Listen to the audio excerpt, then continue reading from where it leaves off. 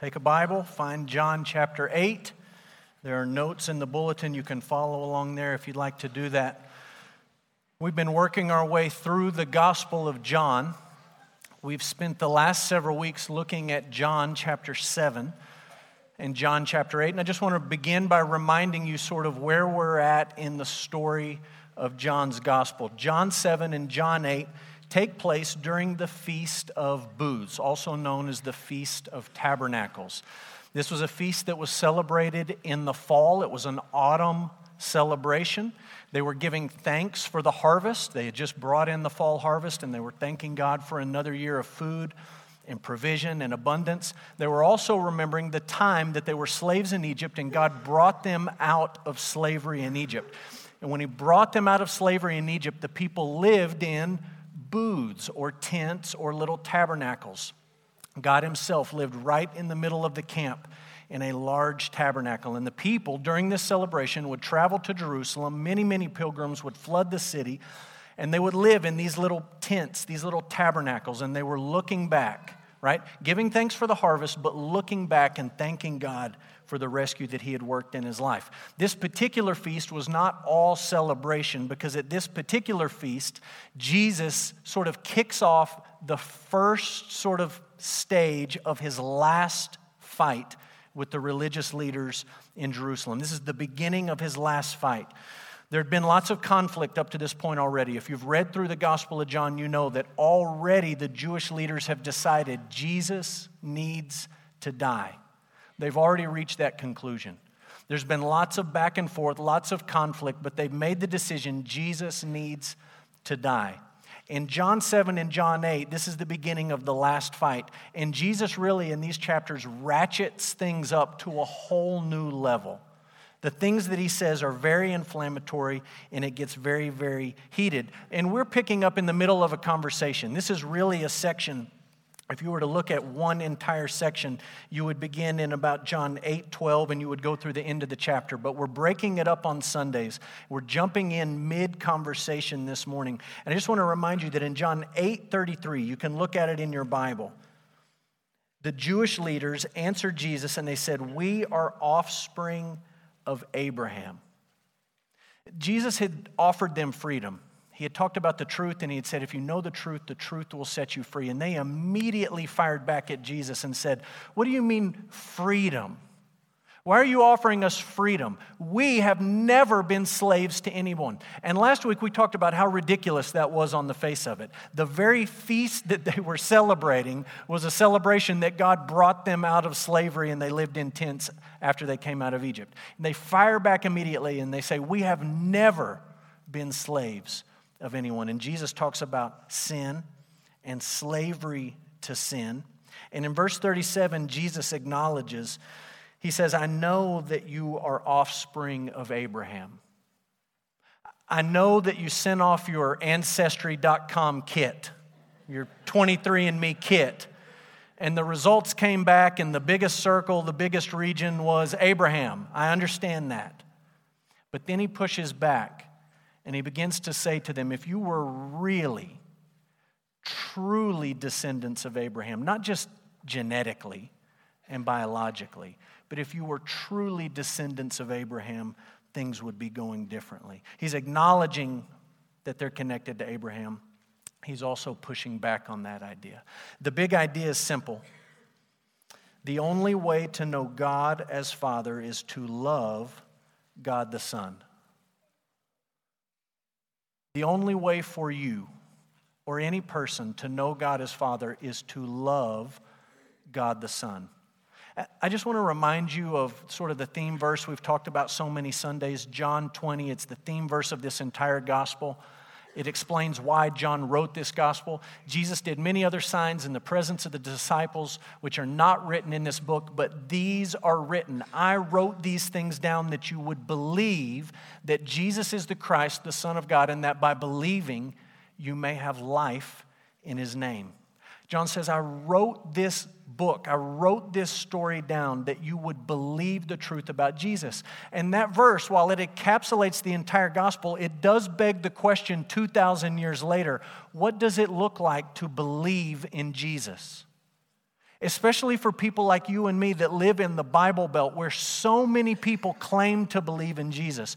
What does it actually mean to believe in Jesus? And in these chapters, as Jesus talks with these Jewish leaders and as this fight builds and becomes more heated, Jesus sheds light on what it means to truly believe.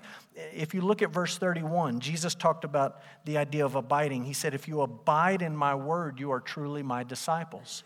What does it mean to believe? Well, it's not just a one-time decision. It's a living out of that decision.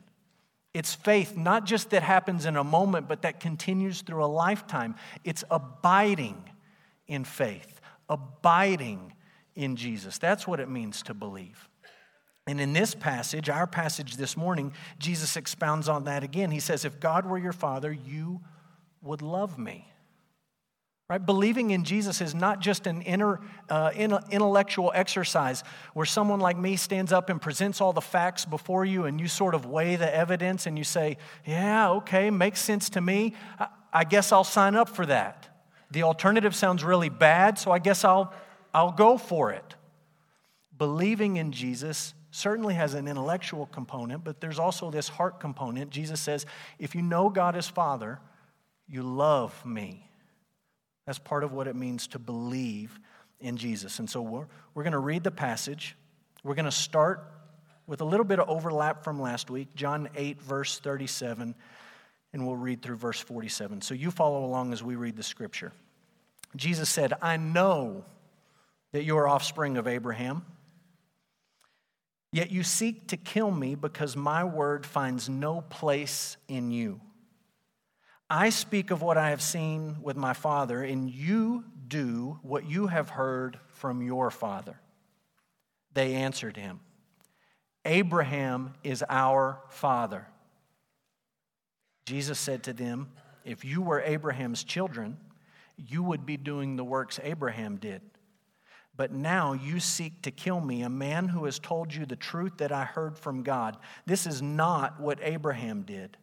You are doing the works your father did. They said to him, we are not born of sexual immorality.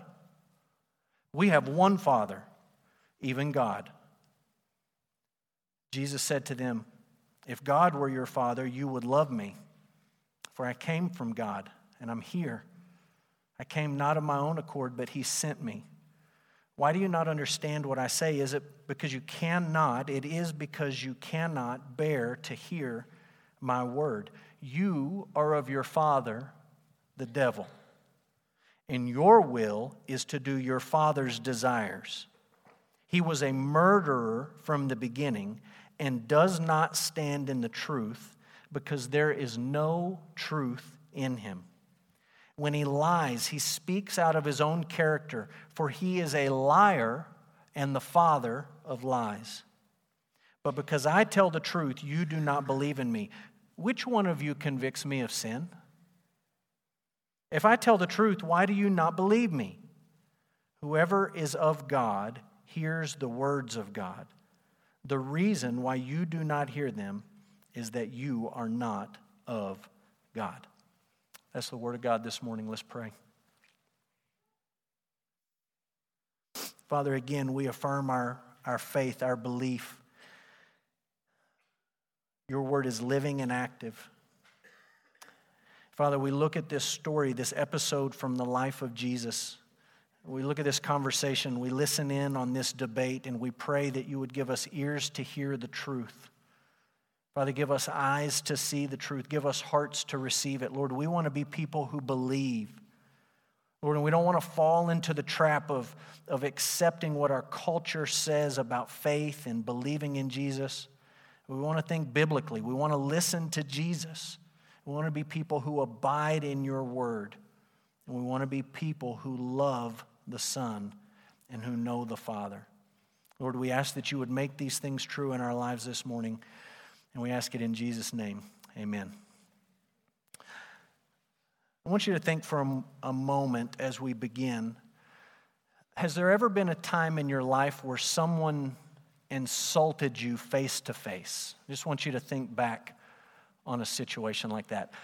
I'm not talking about third grade, okay? The playground where you sort of say silly things at people and back and forth. I know that's a big deal when you're in the third grade, but it's not really what I have in mind right now. I'm thinking more of a grown-up, mature situation. I'm not talking about your boss coming in and giving you constructive criticism that may not be all that constructive. That's not the sort of situation that I'm thinking about where a supervisor comes and says, hey, you need to do this. That's not what I'm asking you to think about. I'm not talking about gossip. Sometimes people say things about you, they say it behind your back, and word sort of gets back to you, and you find out so-and-so said this about me. I'm not talking about that kind of situation, even though that's painful and that's not fun.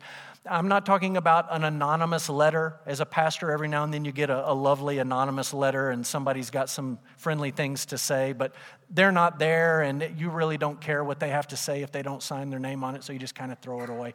I'm not talking about any of those things. I've experienced all those things, the playground teasing, the constructive criticism, the gossip behind your back, the anonymous letter. I'm talking about, have you ever been in a situation where you were looking somebody in the eye face to face and they insulted you? Maybe your motives, maybe your actions, maybe your character, maybe your family. Just right in front of you, a direct confrontation. My guess is that if you've experienced something like that, you can remember it right now very vividly. You can probably remember where you were, and you remember what was happening, and you might remember who was there. My guess is that you can even remember the physical response you had in that moment. Maybe you remember my face got flush, and I could feel my temperature literally rising. Felt like my forehead was just glowing. Maybe you remember your palms got sweaty, or you got very anxious. Maybe you remember your heart rate begin to accelerate. Maybe you remember your fists beginning to clench as you just sort of tensed up and tightened up. Look, in this situation where Jesus is talking with these religious leaders in Jerusalem, this is a direct confrontational situation. This is not people talking behind each other's back. This is not an anonymous letter. This is not, let me give you some constructive criticism. This is not even the playground banter that you may experience in elementary school or middle school. This is Jesus and a group of men in Jerusalem squaring off in the midst of a massive crowd of people there to celebrate the Feast of Tabernacles, and they are throwing bombs back and forth. And it may be strange for you to think about Jesus engaging in this sort of behavior. Nothing that he's saying is mean-spirited. Nothing that he's saying is not true. But it very much is confrontational. I just want you to see the back and forth. In verse 41, they say to Jesus, "We were not born of sexual immorality." You understand what they're saying here, right? There was questions about Mary and Jesus and Joseph and the whole thing. And they're sort of insinuating very publicly, hey, look, we know where you come from. We know what happened there. We know how Joseph tried to cover the whole thing up. And they say this line, we have one Father, implying you're not even sure who yours is. You've got multiple, you've got this guy, you've got that guy. They're insulting Jesus. They're shaming Jesus in this culture. And Jesus fires right back. He's been hinting at this idea of you're acting like your father, but he never comes out and says it until you get to verse 44, and he says, you are of your father, the devil. I just want you to try, if you can, to picture the tenseness in this situation. Massive crowd of people, Jesus and the religious leaders squaring off. They're not talking behind each other's backs. They're not passing notes or just sort of throwing out silly insults. These people are in a serious conflict. And they are saying very serious, insultful, hurtful, mean-spirited things about Jesus. Jesus is saying very true things about them and their hearts. He's pulling back the curtain and exposing them. The entire situation is very, very tense. But if you listen to this conversation, it's more than just sort of arguing with insults. If you listen to what Jesus is saying to these people, he's actually talking about very important truths as it relates to sin and salvation. And that's what we talked about last week. That's what we're going to talk about this week. That's what we're going to talk about next week. Shouldn't surprise you that this whole conversation centers around the same general topic. Jesus is talking about sin. He wants them to understand the truth about sin, and he's talking to them about salvation. He wants them to understand the gospel. And so I want you to see a few of those truths this morning. Number one, Satan is real. He hates God and he hates God's people. Satan is real. He hates God and he hates God's people. Historically, theologians have loved to speculate about Satan.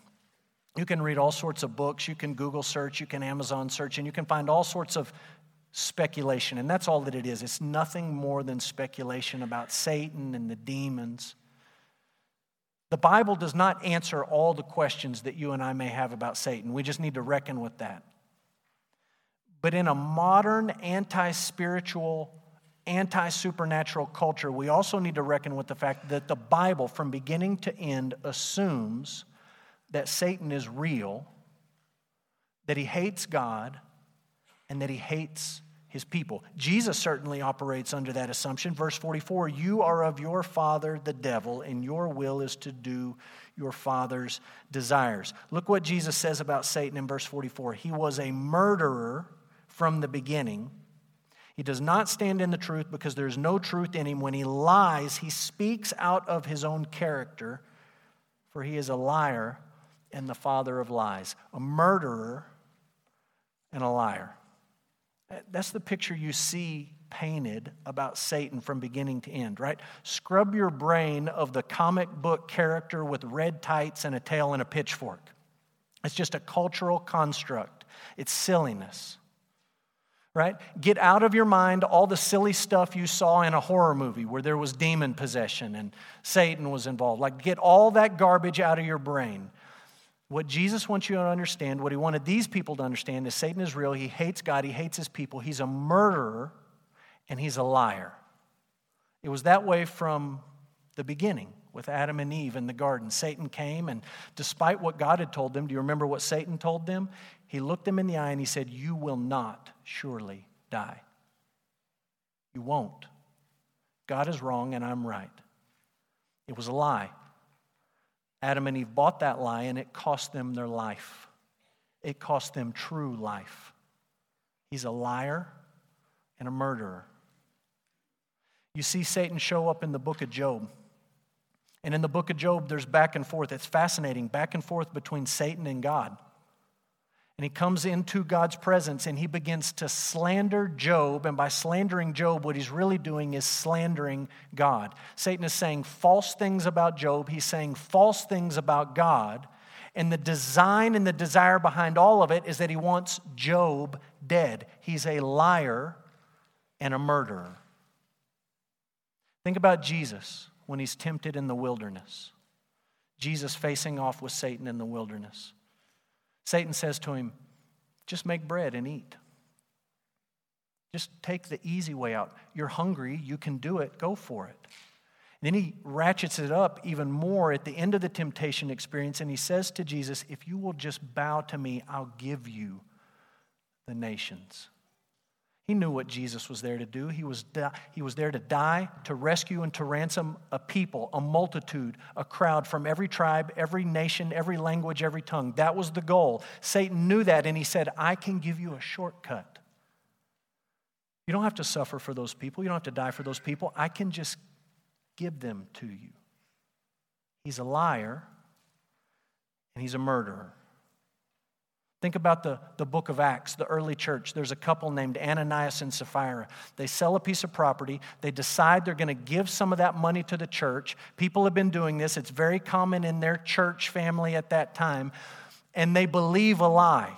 The text says, Acts 6, that Satan filled their hearts. Satan's involved in it. And the lie they believe is, we will be happy if we keep some of the money, but we make everyone think we gave all the money. The money we keep will make us happy, and the reputation we gain will make us happy. And so we're going to give some of it and keep some of it, but we're going to tell people we gave all of it. They're going to think we are the best. They're going to think we're better than Miss Jerry. It was a lie. They're not better than Miss Jerry. And it wasn't going to make them happy. In fact, it led to their death. He's a liar, and he's a murderer. Jesus says Satan is real. He hates God. He hates his people. And you need to understand he is a liar, and he is a murderer. Peter says it like this, 1 Peter 5:8. In your notes it says verse 18, but it's actually 1 Peter 5:8. Be sober-minded, be watchful. Your adversary, the devil, prowls around like a roaring lion seeking someone to devour. I pulled a video off Facebook this week. This is a video of somebody who went on a mission trip with Chris, and at the end of the trip, they were on safari. I've never been this close to a lion. I've been on safari a couple of times, never been this close to a lion in real life. That's just right there walking by the Jeep. You go and you see something like this, and that big cat is just sort of strolling a few feet from you. I don't care how cocky you are this morning. I promise you, if you're in that Jeep or that Land Rover or whatever and you see this cat walking, you're not getting out. You don't want anything to do with that animal. Nothing. And I promise you, I haven't been this close, but I've been a little bit further away, and it makes your heart beat fast. I mean, you want to talk about your heart rate accelerating. You see these big wild animals, and you think, I am staying in the car. I just want you to contrast that with how I think we normally think about Satan. At our house, our garage is in the back, and so we have to pull down the alley and pull in the back of our house. And when I pull down the alley in the back of my house, we got a couple of cats that just sort of live in the neighborhood. And a lot of times we pull around the corner, and my kids know the names of these cats, and they have a home, but really they just kind of roam all over the place. And the kids say, oh, there's Walter. Ah, there's Dottie. And they're sitting on the fence, and they're looking at us. I got to tell you, not once have I been scared to get out of my truck on the driveway. There's Walter, there's Dottie. I mean, they're looking at me. And I know they're cats, which means if they were big enough, they would eat me. They're just not big enough. That's different than how you feel when you're in a safari and you see a lion walking beside the Jeep. And I'm afraid all too often we believe the cultural construct of Satan, and we think about Satan as like the wild feral cat sitting on the fence when you get home. And you say, I don't really want anything to do with him because he's probably got disease and he's probably wild and he might scratch me. I mean, you don't want anything to do with that wild cat. The biblical picture is not there's a wild feral cat on the loose in your neighborhood. The biblical picture is there is a liar and a murderer who is prowling around seeking to devour people. And you and I just need to reckon with that. We need to understand what we're actually up against when we think about Satan. Jesus, as he's talking about sin and salvation, he wants us to know Satan is real. He hates God. He hates his people. Second, sin makes us bad. It makes us dead. It makes us slaves. And number 4, we're going to add to it, it also makes us satanic. And that may make some of you really uncomfortable. Like even to think about it, even to write it down, you may say, I don't know. And we talked about these other ideas last week. The Bible describes sin as wickedness and immorality. It makes us bad people. We've fallen short of God's glory. We've fallen short of his standards. It makes us dead. We looked at Ephesians 2, and we'll read it in just a minute. We're dead in our trespasses and sins. The wages of sin is death. It makes us slaves. Jesus said that last week in the passage that we looked at. He talked to these Jewish leaders and he said, look, if you practice sin, you're a slave to sin. It promises you freedom, but really it just enslaves you. And then Jesus ups the ante this week and he says, those of you who are practicing sin, not only are you doing bad things, not only does that sin make you spiritually dead, not only does it create spiritual bondage in your life, but it also makes you like Satan. You're acting like Satan. The word for that is you're satanic. Look how Jesus says it. Verse 43. Why do you not understand what I say? It's because you cannot bear to hear my word. You are of your father, the devil, and your will is to do your father's desires. Like father, like son. like mother, like daughter. You, Jesus says, looking at these men, you are acting just like Satan. He's a liar and a murderer. And you're saying things about me that are not true. You are lying, and you are seeking to kill me, to put me to death. And in doing that, you are acting just like Satan. Look, in 2019, some of you hear this, sin makes you satanic, and you think, that's a little extreme, isn't it? Don't we know more about human nature and psychology and sociology and all the rest? Isn't it a little bit antiquated? Isn't it a little bit extreme to say that doing sinful things makes you like Satan? Part of the problem for us in hearing this is that we're used to euphemisms. You know what a euphemism is? I'll give you a definition here. Euphemism, a mild or indirect word or expression substituted for one considered to be too harsh or blunt when referring to something unpleasant or embarrassing. And I throw out this idea that sin makes you bad, and it makes you dead, and it makes you a slave, and it makes you satanic. And our culture sort of hears that and says, that sounds a little harsh. That seems a little extreme. That seems a little bit radical, and it's because we're used to euphemisms. People like me are not bald, we're follically challenged. Sounds better, right? Bald. I'm offended by that, so don't call me bald. If you know somebody who is not the smartest person that you've ever met, you might say, that person's a few sandwiches short of a picnic, or that person's elevator doesn't go all the way to the top. You're not just coming out and calling them stupid, but what you're saying is, you're softening it a little bit. Politicians, they don't lie. They come back at some point and they say, I'm sorry I misspoke. I'm sorry I misremembered that situation. Right? It's not a lie. There was a very public example of this a few weeks ago. Some United States soldiers killed al-Baghdadi, the head of ISIS. And the Washington Post ran a story and said, Abu Bakr al-Baghdadi, austere religious scholar, has died. An austere religious scholar. This is a man who is responsible for the deaths of thousands and thousands and thousands of people for horrific, heinous things. And they describe him, of all the ways you could describe him, as an austere religious scholar. Look, in this story, there's certainly ways you can say things without ruffling feathers, and Jesus is just not trying to do that. He's just not interested in softening the blow. He's not interested in taking the edge off. They look at Jesus and they say some pretty intense stuff about him, but he looks right back and he says, you are of your father, the devil. You are acting like Satan. You know, I read one commentary this week. You could tell the author was uneasy with it. Uneasy with this idea that sin makes us satanic, thinking that's just a little bit maybe over the top. And so his way around it was saying that only applies to the people that Jesus was talking to in the moment. Doesn't apply to us. Whew, thank goodness, that was close. Just applies to the actual guys who were lying about Jesus and trying to kill Jesus. There's just one problem with that. There's other verses in the Bible that say the exact same thing about us.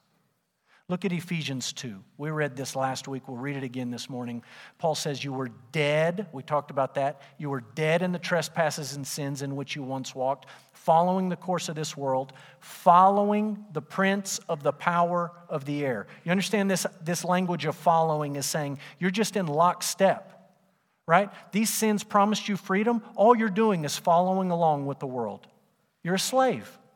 And it's not just that you're a slave to the world and these sins, you're actually a slave to the prince of the power of the air, the spirit that's now at work in the sons of disobedience. That's Satan. You're following Satan in your trespasses and sins.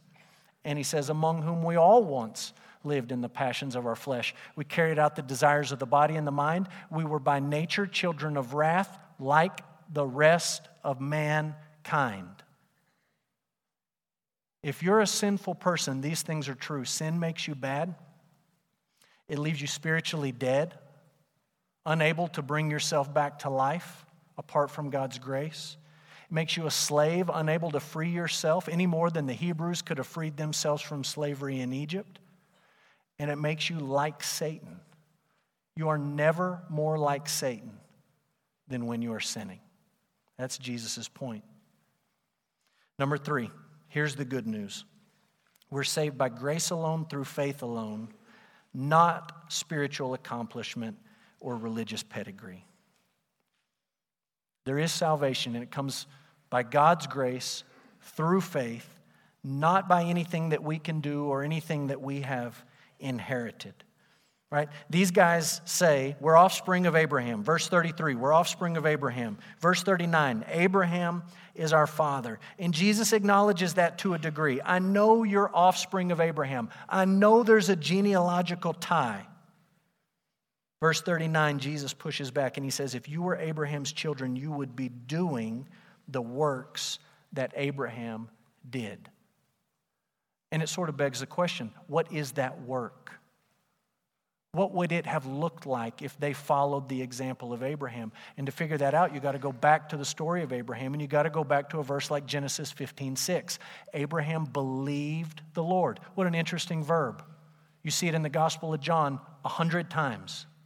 He believed the Lord, and he counted it to him as righteousness. When God showed up and talked to Abraham, he was a pagan worshiping statues. God appeared to him and revealed himself to Abraham. It was an act of free grace. Abraham did not deserve it. And God did not appear to Abraham and say, do X, Y, and Z, and you can be on my team. He believed. What does it mean to believe? Well, it means you abide. You walk in it. You live it. It's a normal part of you. It's not a one-time thing, but it becomes part of your life. It means there's affection. There's love. We've talked about that this morning. Abraham believed the Lord. He looked forward in faith, and God counted it to him as righteousness. You and I look backward in faith to the cross, and the Lord counts it to us as righteousness. Whether you're looking forward or backward, whether you're an Old Testament saint or a New Testament saint, this is the only way that you can be brought back into a relationship with God. It's not anything you can accomplish. It's not your spiritual pedigree. It's God's grace alone, and it's faith alone. You say, but my granddad was a great Baptist preacher. Doesn't matter. You say, but my mom is just like Miss Jerry. She taught Sunday school forever. It doesn't matter. You say, but I went to youth camp, and I had this experience at youth camp 25 years ago. It was powerful. Doesn't matter. You say, but I've been baptized. I got wet. I went down and they brought me up. I've been baptized. Doesn't matter. You say, but my name is on the roll at my church. I'm a member of this church or that church. It doesn't matter. You say, but I try to live my life like a good person. I try my best to be nice and honest and moral and upright and upstanding, and I try to do good by other people and do right by other people. It does not matter. All have sinned. All of us. It makes us bad. It makes us dead. It makes us slaves. It makes us like Satan. And the only way that we can be saved is through grace, through God's grace, through faith, and that faith centers on Jesus. That's the last idea. Believing in Jesus is the only way sinful people can have a relationship with God the Father. You see the same ideas over and over and over again in the Gospel of John. In John 14:6, Jesus says it like this: I'm the way, the truth, and the life. No one comes to the Father except through me. I have a way back to the Father. I have life to offer you. I have truth that will set you free. But no one can come back to the Father. No one. There's no other way. There's no other life. There's no other truth except through me. Jesus says the same thing in our passage. If you look at John 8, verse 42, Jesus said to them, if God were your Father, you would love me. For I came from God, and I'm here. I came not of my own accord, but He sent me. The Father sent me. I'm here on His behalf. This is not just a coincidence that I'm here. This is not just an accident that I showed up. I am here because the Father sent me to seek you and to save you and to give you life. The Father has provided a way for you to know life, but there's only one way for you to know it. John said it, John 20. We've read it already. It's worth reading again at the end of the Gospel of John. John chapter 20, verse 30 and 31. Can we put that one up? Jesus did many other signs in the presence of the disciples. They're not written in this book, but these are written that you may believe that Jesus is the Christ, the Son of God, and that by believing, not just believing that there is a God, not just believing that you're trying to do your best and it's all going to work out in the end, but believing that Jesus is the Christ, the Messiah, the Son of God, that by believing like that, you have life in His name. Believing so that you abide in His word. You walk in it. You live in it. Believing so that you love Him, the one sent by the Father. It's not just an intellectual thing, but your heart loves the gospel and rejoices at the good news. You know, we start off talking about insults.